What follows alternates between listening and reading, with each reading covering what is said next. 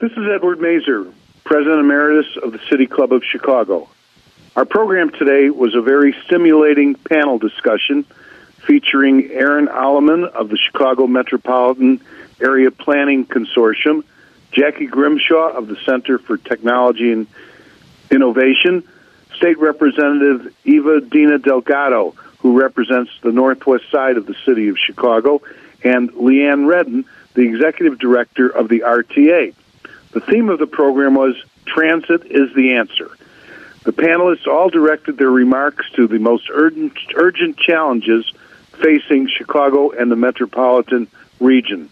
They commented on a program that the General Assembly will be looking at in the coming 2023 legislative session that should be encompassing in nature to provide safe, reliable, accessible public transportation that will connect people to opportunity, that will advance equity, and combat climate changes. They also talked about the need for additional funding for transit operations, which is set to hit a funding cliff in 2026 that cannot be solved by raising fares or cutting services.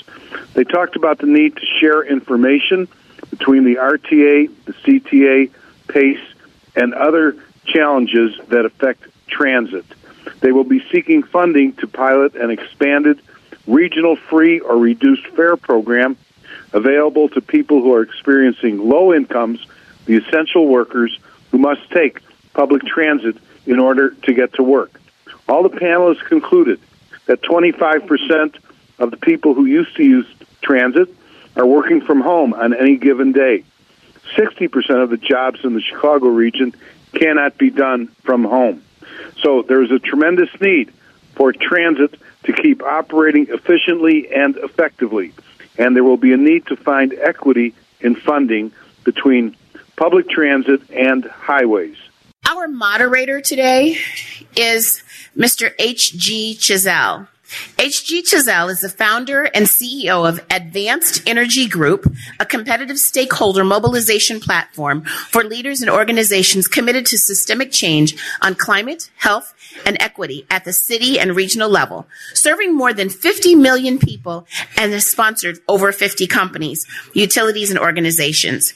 AEG supports public and private leaders from the Caribbean, the Mayor's Office of Boston, Cambridge, Chicago, New York City, and Washington, D.C., who understand the systemic change is not possible without effective, inclusive collaboration. In March 2021, HG received the President's Award for Excellence in Leadership from the National Society of Black Engineers, Boston Professionals. I'm going to ask HG, along with Aaron Alleman, Representative Eva Dina Delgado, Jackie Grimshaw, and Leanne Redden to make their way to the podium. And let's get this transportation discussion started.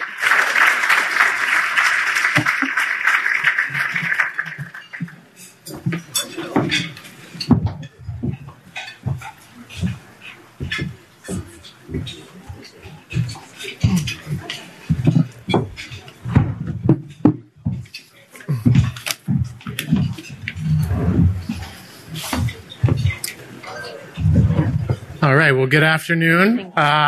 Very grateful for the opportunity to be with you today and our esteemed panel. Well, one thing I've learned about moderating panels or workshops is that it's all fun and games until you mess up on-time arrivals and departures. So I appreciate Jackie's clearly, you know how to make sure we stay on track. We have a lot to cover. We have an extraordinary panel. I certainly don't want to stand in the way of the discussion or remarks of our panelists. I did want to take a moment and just share my appreciation for being here and maybe share a quick story about how it happened for me, because Chicago is special to me in terms of the work I do. So in 2016, I started a company, Advanced Energy Group. I would say the easiest thing to do is just go to LinkedIn and look for it, and you'll see the work we do. But essentially, it started from a conversation with Chris Wheat. Does that name Chris Wheat sound familiar to anybody in the room? Yes.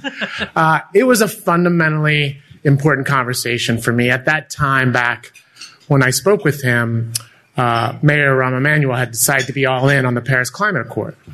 And the moment was, how do we communicate the fact that we are in on these important commitments regarding climate, health, and equity? And from my conversation with Chris, what he told me that I'll never forget is that at the public level, the city level, we make promises that we know we can't, as an organization, deliver. But we still need to make the promise. We still need to make a stand for a future that we know is important, that affects the lives of thousands, if not millions of people. But we are not going to be the ones to deliver that future. And when he told me that, I was like, so who delivers the future? The promise. He said, well, that is up to the stakeholders. And I looked around and I saw the ways we've been approaching stakeholder engagement, and I said to myself, there is no way that given the way we approach stakeholder engagement today, we are going to deliver on these bold, needed promises regarding climate, health, and equity. And the promises keep stacking up, right? Whether you're following what's happened at COP27 or the promises happening from different cities, we're doing a really good job at making bold promises. The question is, are we creating the corresponding arena for stakeholder engagement to deliver on them? I would say we're not there yet. For today, the hard work was getting you in this room. And for everyone who had a role in you being here, from the sponsors to Jackie to City Club, that is hard work for you to make the time to be in this room. But that hard work is only the opportunity to begin the important work.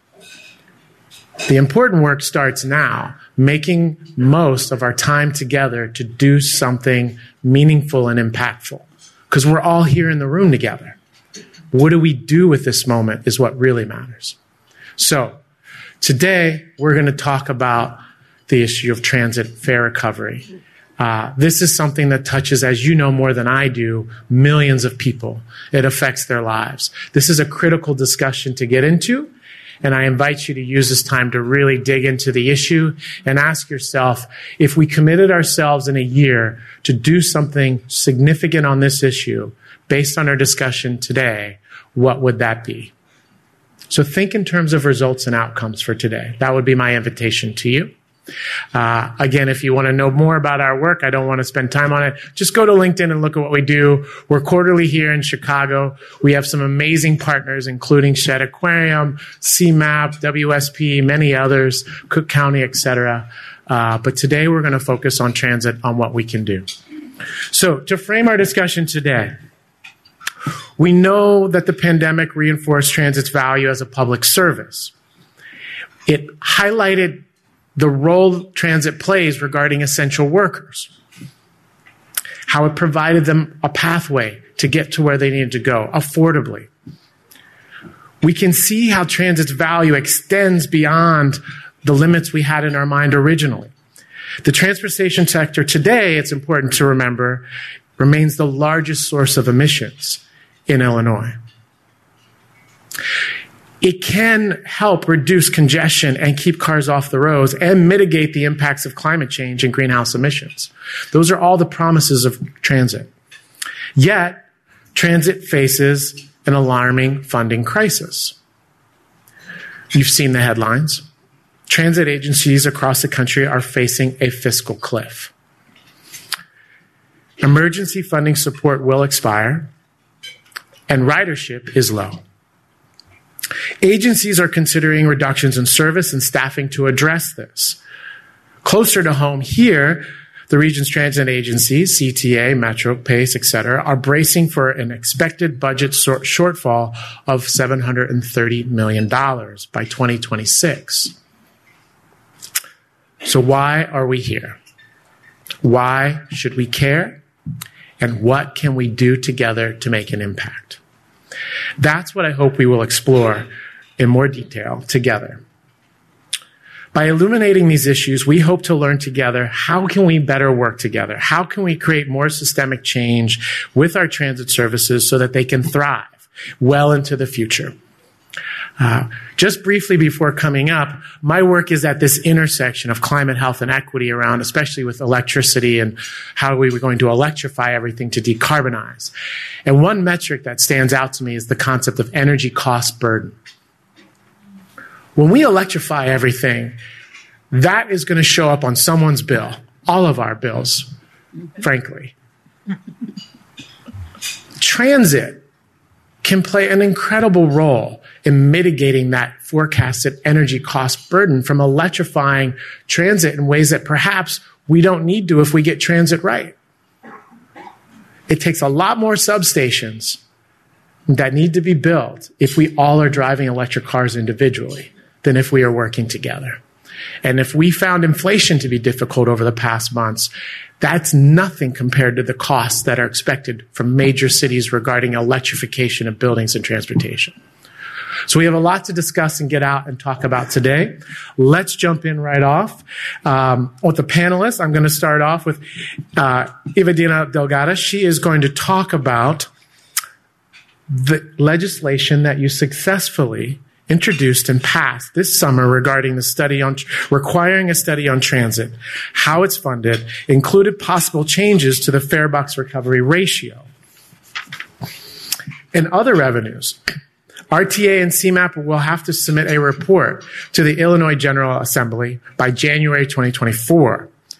Would you please share with this group, with an introduction, the story about why this was important to you for this legislation to come into being, and what is motivating you to lead this forward? Absolutely. All right. Can you all hear me? Good afternoon. I'm Evadina Delgado. I'm a state representative. I represent the northwest side of the city of Chicago. I go all the way from Wicker Park out to the border of the city in Montclair and Belmont-Cragen. So that just gives you an idea of where I'm coming from and the folks who I'm representing. I have been dreaming of a bill like this since around 2011. And yes, I'm one of those people that dreams of transit when I'm asleep.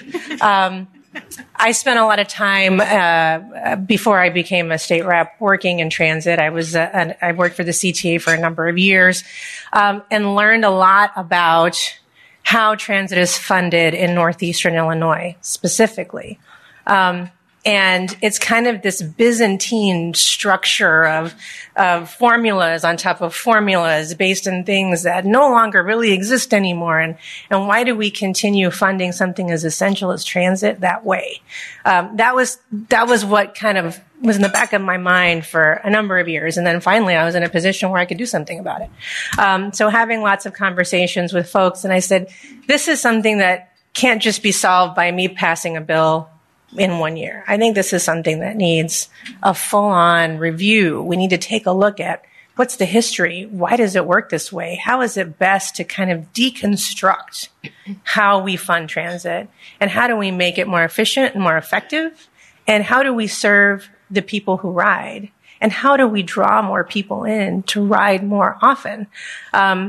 So that's the dream, right? Why I thought CMAP was the right entity to do it. It's because of what their mission is, right? And what the vision is. And the job is to take a look at the entire region and say, how do we best serve the region? How do we best serve the people who live here? And so that's really what brought me to the legislation. And I'm really looking forward to what happens in the next year. I know that RTA is also very involved in this conversation, and see what it is that we can come up with. And what I hope to see, is something that looks very different from what we have today.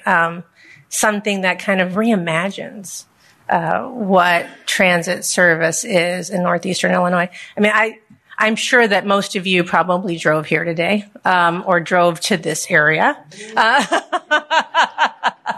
And I'm sure that all of you are living in this new world where traffic is everywhere all the time. There's not a time in which you are not in the car and you are not surrounded by traffic. And I believe that the reason that is because people have not come back to transit. And there's lots of reasons why people have chosen not to come back to transit. But my hope someday in the future is that transit becomes the first choice for people. versus the second or third or last. I want to see folks saying, today I'm going to jump on the bus because it's a better option for me for all the reasons. And less people in their cars means less congestion in this area. And I could go on and start talking about how Illinois is the crossroads of the country. And the more congestion that we have here, the more we're impacting the economic development of the entire state, because folks will now reroute and go to different places. And other states are building lots of infrastructure that's going to be bringing those folks into the area. I mean, I could go on for hours. I'm a big geek when it comes to these things. But this is kind of like the first tiny baby step to get us to start to reimagine what we see. And Evedina, what do you see as essential ingredients to a transformative report? I think a lot about how all of these structures were built back in the 80s, right? And I think a lot of them were built on very parochial interests, right?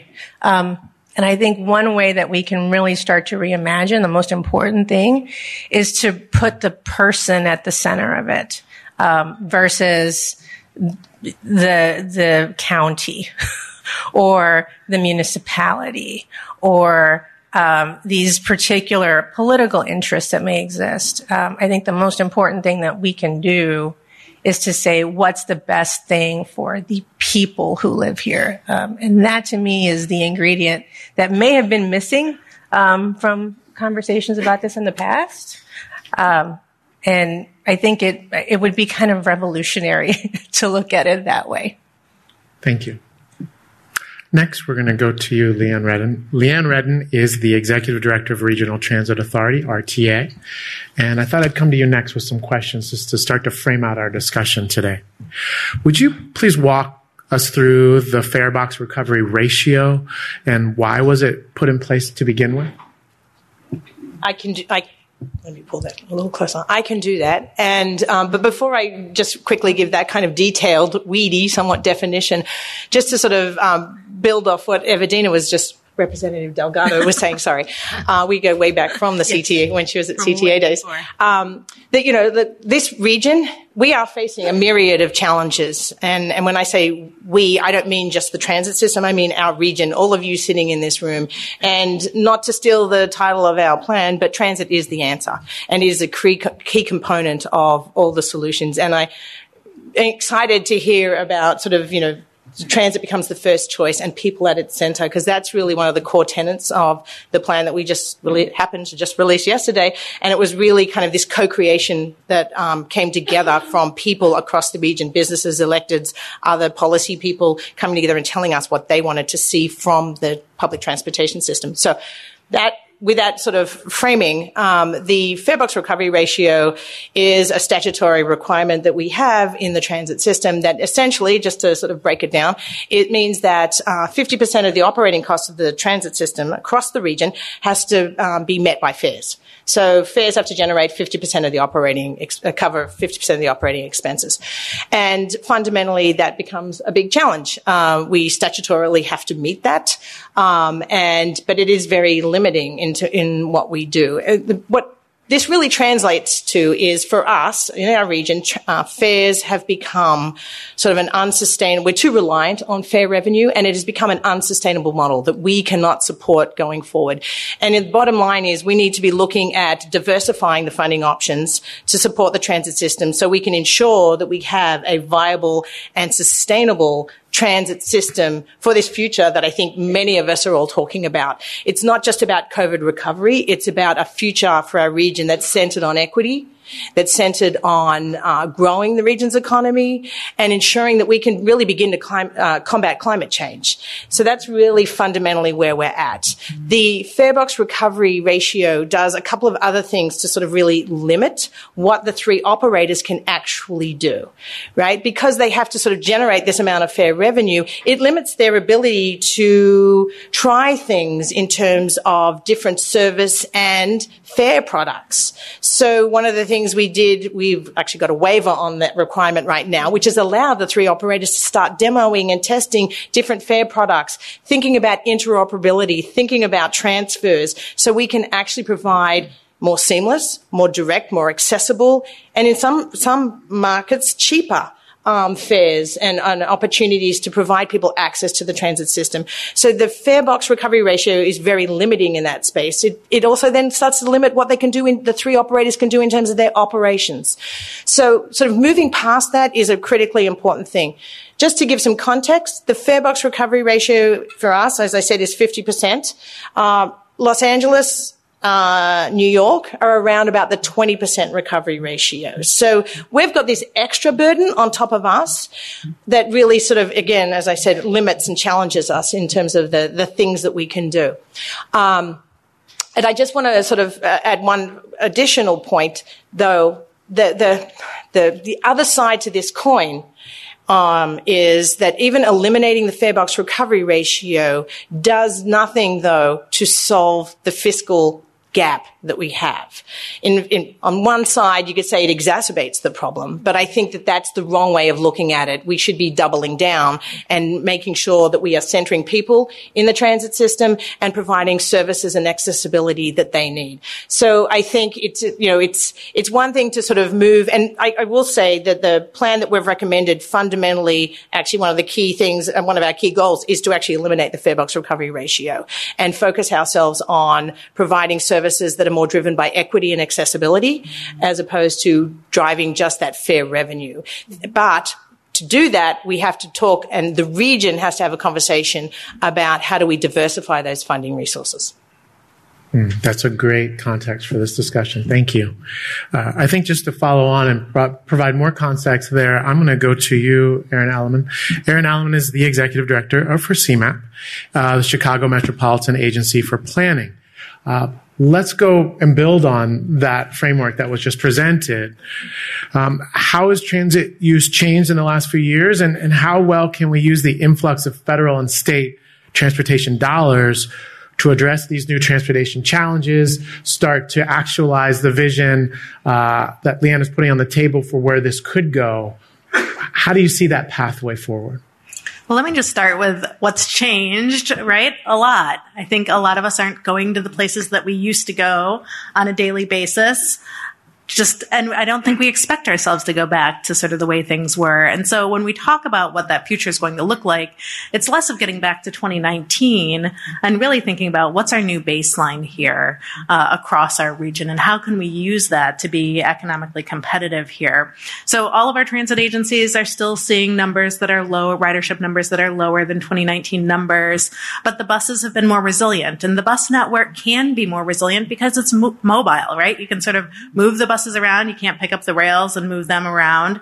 But I think where CMAP comes into play is that it's not just about sort of the transit system by itself, it's what it's connected to. And I think we are seeing, and I think many of you are experiencing this, right? Congestion everywhere, all times of day. It's completely unpredictable.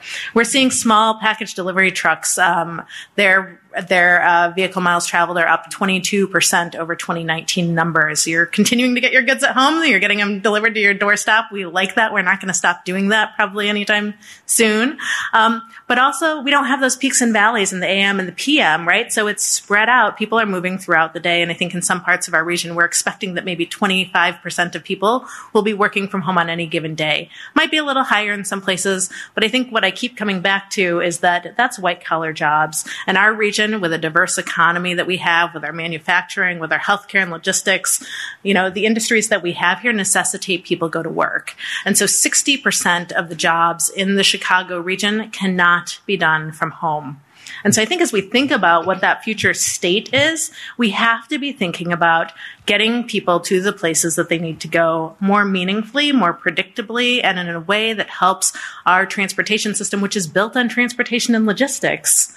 Helps make sure the goods are getting to the places that they need to go, as well as the people. And so again, sort of back to that first choice, right? I make the choice to drive sometimes because I can't get home to get my kid in time, or because, I know that tomorrow I've got to pick up a cake for the work luncheon, right? And I can't do all of those things on transit. So it's more about thinking about the trips into the loop and it's less about thinking about the trips into the loop and more about thinking about how you use that system to do your everyday sort of travel and how can that help meet those needs. So I think those are really important considerations, and it requires us to think about how we use our land more efficiently, and it does require trade-offs. And I think this conversation is going to require us to think about how we use our transportation dollars to solve transportation problems, regardless of mode.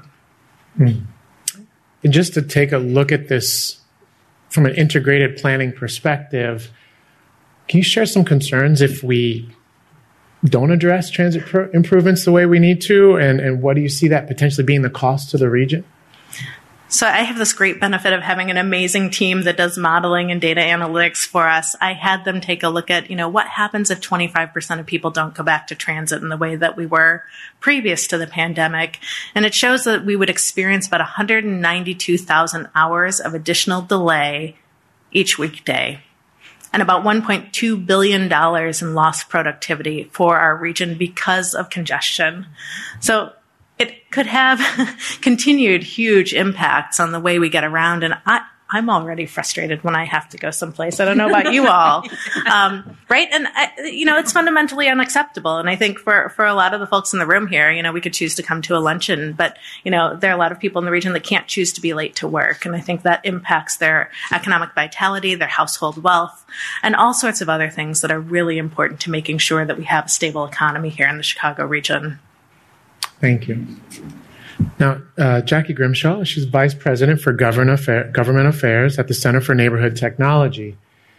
I'd like to get your perspective on the conversation so far, and if you wouldn't mind sharing with the audience, how do you see the changes where people are working impacting transit services and their needs? What do you see as the correlation there? Thank you, HG. This conversation is something that is near and dear to my heart, and in the sense that transit has been something like Evedina that it's part of who I am. It's part of how I grew up. Grew up in Chicago and Bronzeville, and we had streetcars, as well as the train, the elevated train, and it seems like I could go anywhere in the city on transit, and, experiencing the buses as the buses came in and replaced the streetcars, didn't seem like they were, everything was congested, in the good old days. So we've gone from that to the description that Aaron just gave us, and, the Armageddon of what our modelers just came up with is really scary. So let me start by saying that, our funding of transit is crucial. And that $730 million you talked about, that's not a one-time thing. No. That's an annual thing. Mm-hmm. So, that's a big funding gap that we have to address as a region. Otherwise, we might end up with that vision that the modelers came up with. So that's like where I start from, and the knot that's in my stomach. Now, in answer to your specific question about what difference it makes to people where jobs are and how to get there and how transit is important. My job actually is on the ground advocacy, talking to people who use transit and rely on transit. And, the warehouse workers introduced us to a guy who lives in South Shore, and he works in the warehouses out in Will County near Joliet. And so, that's a nice job working there. But he doesn't have a car. So he has to go on transit. So he ends up with a 6-hour round trip on transit. So think about his quality of life. If he's at work for 8 hours, 10 hours, then have to spend 6 hours getting back and forth, he goes home, he eats, he sleeps, and he goes to bed. And if he has a family, good luck with having, helping kids with homework or anything like that. So, transit is important, and the way our employment distribution has gone, and one of the things that we did with our research, at CNT is that we looked at where are the employment centers in the region and how many of those employment centers have transit, that gets you there. So like Will County, that's an employment center. Lots of jobs out there near Joliet. But if you're living in Chicago and you don't have a car, good luck. Even closer to that, Oak Brook. If Oak Brook is, again, the area around Oak Brook is another job center. If you don't have a car, good luck. 6 hours, I don't know how long it would take on transit. Maybe not 6 hours round trip, but probably take you at least 4.5, 5 hours to get from the south side of Chicago to Oak Brook. And the reason why I say south side of Chicago is that those essential workers that Aaron was talking about, that's where they live. One of the things I think the CTA, and I see Veronica here can correct me on that, is that the busiest bus line during the shutdown was 79th Street. That's on the south side. That's where the essential workers are. Those are the people who need transit. If we don't start addressing putting people at the center, like Representative Delgado said, those people are going to be unemployed. We'll have people, the impact on the economy with more people out of work. You just think about, all of these things are intersectional. There's not just a transit problem. There's a transit problem. There's a land use problem. There is an equity problem. I don't want to even get into the racism. You said complicated. It was really racist. If you were around when we got these formulas, it was a black mayor was the mayor of the city of Chicago, and we got to make sure we keep them folks out. And that's how it came about, right? So that's a shorthand of what happened. Anyway, that's a long answer to your question. No, rather convoluted, but it just I was very prepared, right? I got my notes here. And I just start going. No, I think that's a conversation we need to be in. I think all of you resonate with the concept of how critical transit is to the well-being and success of a community, a city. It is a lifeblood to it. And there's a lot of room for improvement to create greater circulation, greater improvement, greater health of a community with transit. And when it starts getting threatened to whether or not it can play a central role, it has many connected consequences that I feel this panel and those in the room here are not willing to have happen without being aware of them and somehow find a way to find a better future forward. One thing I think in listening to what you said is we need to not just gloss over the word equity because it is getting a lot of use in the last couple of years. Equity, which is great. It's good that it shows up as a word, but I've been asking myself how best to convey its meaning so that it helps us do what we need to do. So I'll just offer this as what I think of when I hear the word equity. I think of asymmetric, avoidable suffering. Asymmetric, avoidable suffering. That would not be acceptable for us in this room to deal with if, say, table 5, because they were under that vent, started getting some problem to them. We would say, you should move, get out from under that vent. But when we don't see ourselves as a family on these things, then we don't really understand what table 5 is going through. But that concept of really pulling in equity I see it as a verb also. I think we can call it a statement, equity, but really it's about how are we going to approach the planning, the revitalization of transit so it's taking care of this asymmetric, avoidable suffering. And I just would like to go through the panel here and just, if you don't mind sharing how it inspires your work on these issues, maybe if I'd start with you, Leanne. Well, I'll just give there's a myriad of examples, and I think you're exactly right. We can't just use it as a word to throw around. It has to actually be it needs to be a fundamental issue that we are addressing. And to double down on Jackie, racism is a core thing that has been sort of influencing and unfortunately sort of shaping a lot of sort of how we got to where we are today. And I think we need to recognize that, own that, and turn that around a little bit. I'll just give one example of something that we really took very seriously as we started putting this plan together. So we're coming sort of out of our sort of COVID recovery and scenario planning that we were doing sort of at the depths of the pandemic, and focus then moved towards a 10-year financial plan, which was the foundation for building this strategic plan. And so there was a lot of the fare box recovery ratio and all of that was sort of baked into all of those conversations. But that's really a lot of technical stuff that fundamentally, isn't necessarily important. So the translation is that we are too reliant on fares, and that has to change. That is not sustainable.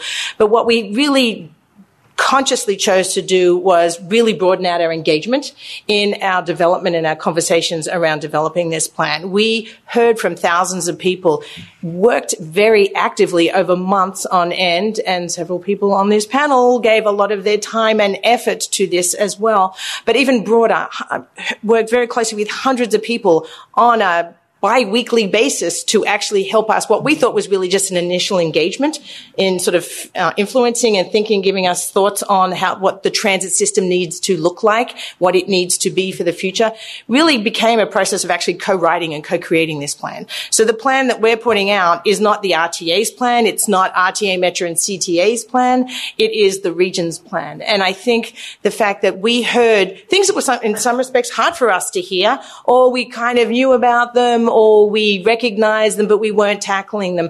And the engagement that we got has really been fundamental. It's really became, it's a foundation for a coalition that we want to keep and maintain and continue to influence us as we continue to advocate for solving some of these problems and then holding us accountable on executing on some of those things too. So that's just one example, I think, of how we're trying to center equity in some of our work.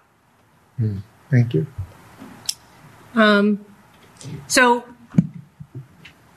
I go back to the folks who I represent on the northwest side of the city of Chicago. I know, Jackie, you were talking about the south side. A lot of essential workers live on the northwest side, too. And when I think about the period of the COVID shutdown that we all lived through, right? There were a few of us who still had to be out and about, right? The essential workers had to be out and about. And that's what you would see on the streets. What you would see on the streets are buses moving people to the essential work that they needed. What kept running during COVID? Transit. Yep. Why? Because it had to.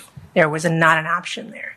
But the people who were most impacted by that were people in communities that have the least. I think about Belmont-Cragen. These are folks who they rely on transit every day. This is the only way they can get around, whether it's to school, whether it's to work, whether it's to visit family. And so when I think about centering people in these conversations, those are the people who I'm thinking about. I'm thinking about the folks that I see every day waiting at those bus stops, trying to get from point A to point B. And so, again, I think we can get lost in some of these conversations about, structure and talking about, processes and things like that. And I know that those are necessary, so don't get me wrong. But for me, it comes back every day to these individuals who may not be raising their hand and saying, I need help. But they do. They need that help every day. And so, transit is such an important piece of that to me because I know the men and women who work in the transit agencies are also those essential workers. They also happen to be predominantly Black and brown folks as well. And so I think about that every day and every bit of work that I do as it relates to this kind of work and this kind of systemic change that we have to see. So, and I think I mentioned earlier talking about the history of how we got here, and that's why I'm so glad to have Jackie sitting here with me because she can tell you some of the history and some of the things that were happening at a time when maybe nobody was really paying that close attention, or the folks who were paying attention didn't have a microphone to speak into.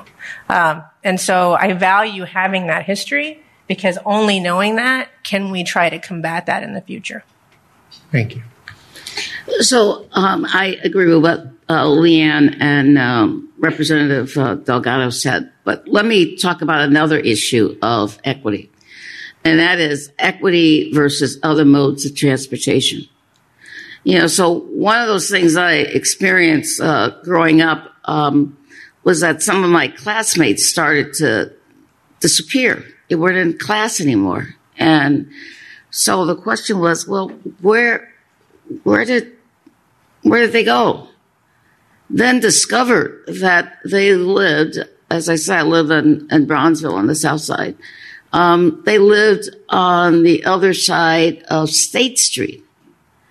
And they got moved out because the interstate was coming through. And the interstate was coming through without us really knowing that the interstate was coming through. I mean, we didn't have any notice about it. We didn't have any meetings about it. We didn't have any communication about it. Just we got the interstate. And what did that do? Not only did it disrupt families, and not only families that left, but those of us who were left behind, who lost our friends, but it also disrupted the transit system. And so what we had, instead of buses and streetcars, now we had a great big depression in the roadway. I mean, in the landscape that became the home for parking lots. These cars that are supposed to be moving, this new fast way of getting around, are now just essential parking lots because everybody wants to do it. So we have an equity issue between our funding of transit and our funding of roadways and our funding of highways. We see it in terms of federal transportation legislation and allocation from the federal treasury. We see it here in terms of state government and how transit funds are distributed. We see it in how transit is funded here in the state versus how highways are funded. So unless we start to address this inequity in funding between transit and highways, we're not going to be able to achieve what Evedina and Leanne said. And I'll leave it at that. That's a great point. Well, following three of you with such excellent answers, I think I'll echo what you said, but I think I was also thinking a little bit about sort of the equity in funding as we think about, we should be solving our transportation problems with transportation dollars and not necessarily thinking about how it's roads or how it's rail or how it's bus or how it's sidewalks, but really, what's the problem that we're trying to get to? And I know that there are probably a few engineers in the crowd here. I think that's what engineers do best, right? It's like, well, what's the best solution? And then we need to be thinking about how we wrap around or how we develop the formula of resources that then can support that implementation, whether we're thinking about, our transit stations and how we better connect them to sidewalks and ADA accessibility across the region, but I think those inequities show up in all sorts of financial ways, whether it's your travel times, whether it's your household wealth. But if we were to allow communities across our region, individual households across the region, to spend less time and spend less money on transportation and travel across our region, they'd have more money to invest in their communities, right? And so it's thinking about that and thinking about sort of what the small business opportunities are then for continued growth across our region. It's just, I think all of that stuff goes hand in hand with what my esteemed panelists were also sharing. That's a great point. I feel inspired, Representative Delgado and all of you, that we're here on a commitment to create a vision of health and thriving and prosperity for the future that's inclusive. The more we can invest in what that looks like together and agree and align on what that looks like, the more we can get excited about winning on this issue versus avoiding failing on this issue, which is that becomes the default when you don't take the time to have the inclusive dialogues to say, how good could this really be if we got it really right? Right? That conversation is one that leads to all kinds of creativity, brilliance, collaboration, energy that you can't get from a fear of failure conversation. Mm-hmm. And it requires leadership like this to make that happen. And also I'm very excited that you're going down that path with this approach. We had some questions here. I want to make sure, by the way, who took transit to get here today? All right. Round of applause, right? Let's go. All right. I took the blue line coming from, I did take a plane, not my, United, to get here. And then I took the blue line. That's still mass transportation. By the way, that was a life changer for me when someone said, there's the blue line. And ever since I took the blue line, that's the only way I will come from O'Hare to get into Chicago. Well, parking lot. Yeah. So we have a question here about land use near transit. And I think this goes to the idea of how can we imagine this being as positive as possible, right? How do we start to think about the ways to optimize land use development around transit, like lean in to this system being a system of success and resources for us. For example, there are many L stops that have unrelated surface parking lots around them. What can be done to push residential and commercial development at these locations? I picked up a term here that I took to the other cities I work with, ETOD, Equitable Transit-Oriented Development. How can we pull this into the vision that we're crafting together? Well, that term started here. Yeah. It's a good one. ETOD. Mm-hmm. But funny you should ask. One of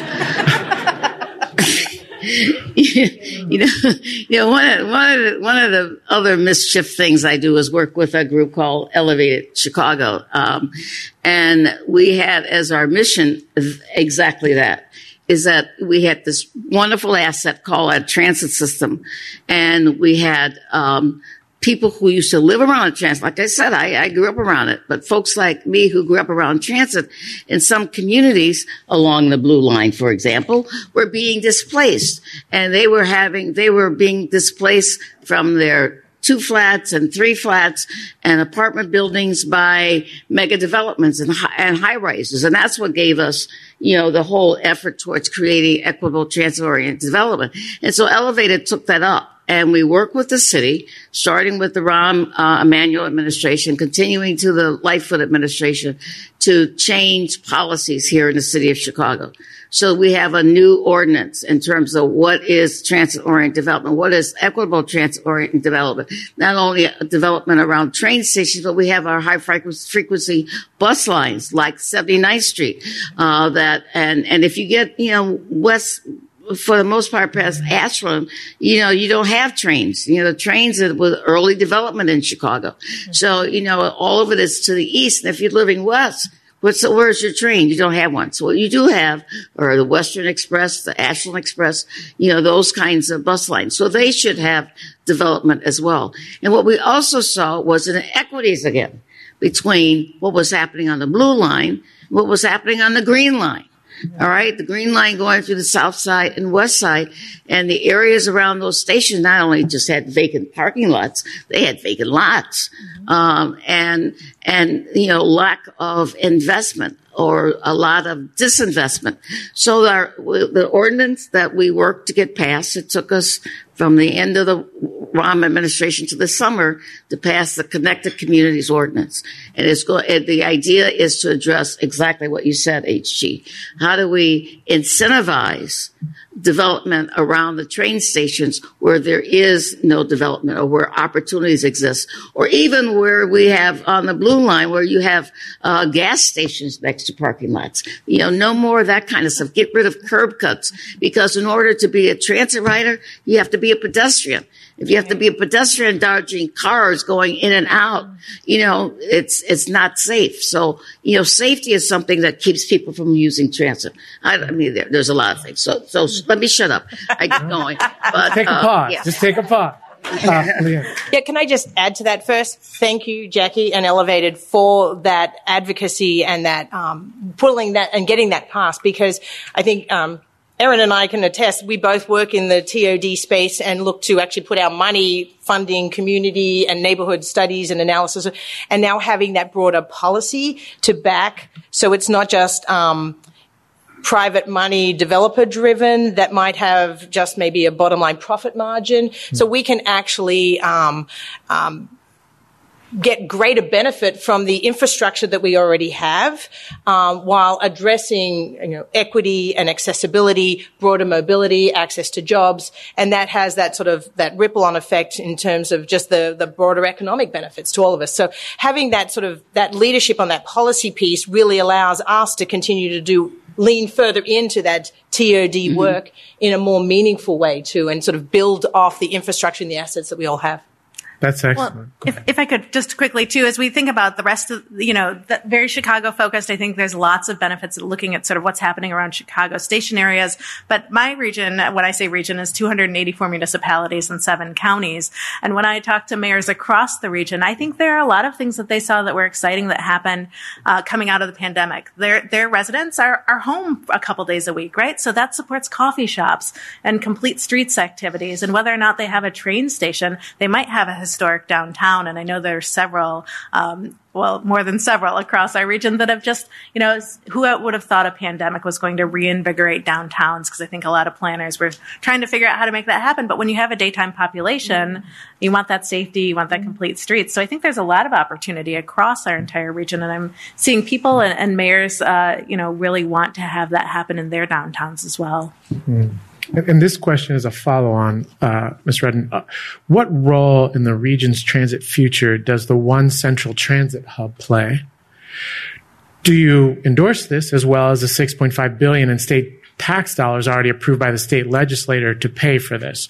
So maybe for those who don't know about the One Central Transit Hub, the vision and value of that. Well, I think there's lots of different visions and project ideas out across the region. There's One Central, there's Lincoln Yards, there's many, I think, development proposals that are out there. I think from our transit perspective, we think they're potentially exciting and interesting. I think, though, in the grand scheme of what's more immediately on our agenda, I think we've got some more fundamental challenges that we have to look at and solve first, because if we don't get those things right, all the things we've been talking about today, the rest of it doesn't matter. And I don't want to sound defeatist, but I think we want to avoid that, as you said, that conversation, and get the fundamentals of the funding and the dozens of other sort of ideas that we have put forward in terms of how transit can change, evolve, and meet the changing needs of our region. If we get those things right, then I think that becomes the foundation for a whole collection of further expansions and enhancements around our region. Let me jump in on that too. And I know that the One Central project it's a reimagining, right? And I think we talk about reimagining a lot when we talk about transit. But I think it kind of shines a light on the idea of talking about the shiny new things, right? So the shiny new station, the shiny new development, the shiny new, and people seem to forget about what's between the stations, right? The tracks that connect the trains, the infrastructure that connects the buses, and then how do you continue to make that sustainable? So while I love shiny new, I mean, who doesn't, right? We can't just think about shiny new in a vacuum. We have to think about how do we continue to sustain the service that needs to come along with this beautiful new imagined development and station. Well, I think it's a priority, issue of priorities. As we've just talked about, the needs of our existing transit system, that, the shiny new, as you say, is one thing. But I'd rather see those billions invested in what we have to improve it so that it is efficient, so that people become what you said at the beginning. That people are at the center, and that people choose transit as their first option. And so until we get there, I don't think we ought to be spending money on the shiny new. My humble opinion. We're going to need to wrap up, Aaron. What I thought might be helpful is, here is such an incredible assembly of change makers. Leave us with an inspirational vision on what happens next in collaboration as we move forward into January and beyond. So I think moving into the new year, the legislation that Representative Delgado and Senator Villavelam passed asking us to look at the future of transit. I think we've been talking a lot about we need new funding for transit to operate, but I think one of the things that has to come along with that is something different. You can't just as a restaurant owner, you go to a restaurant, you have an okay meal, right? And you're like, I don't know if I need to go back to that again. I tried it once. And the restaurant owner's like, no, come on back. Well, what did you do? Did you change the paint? Did you change the menu?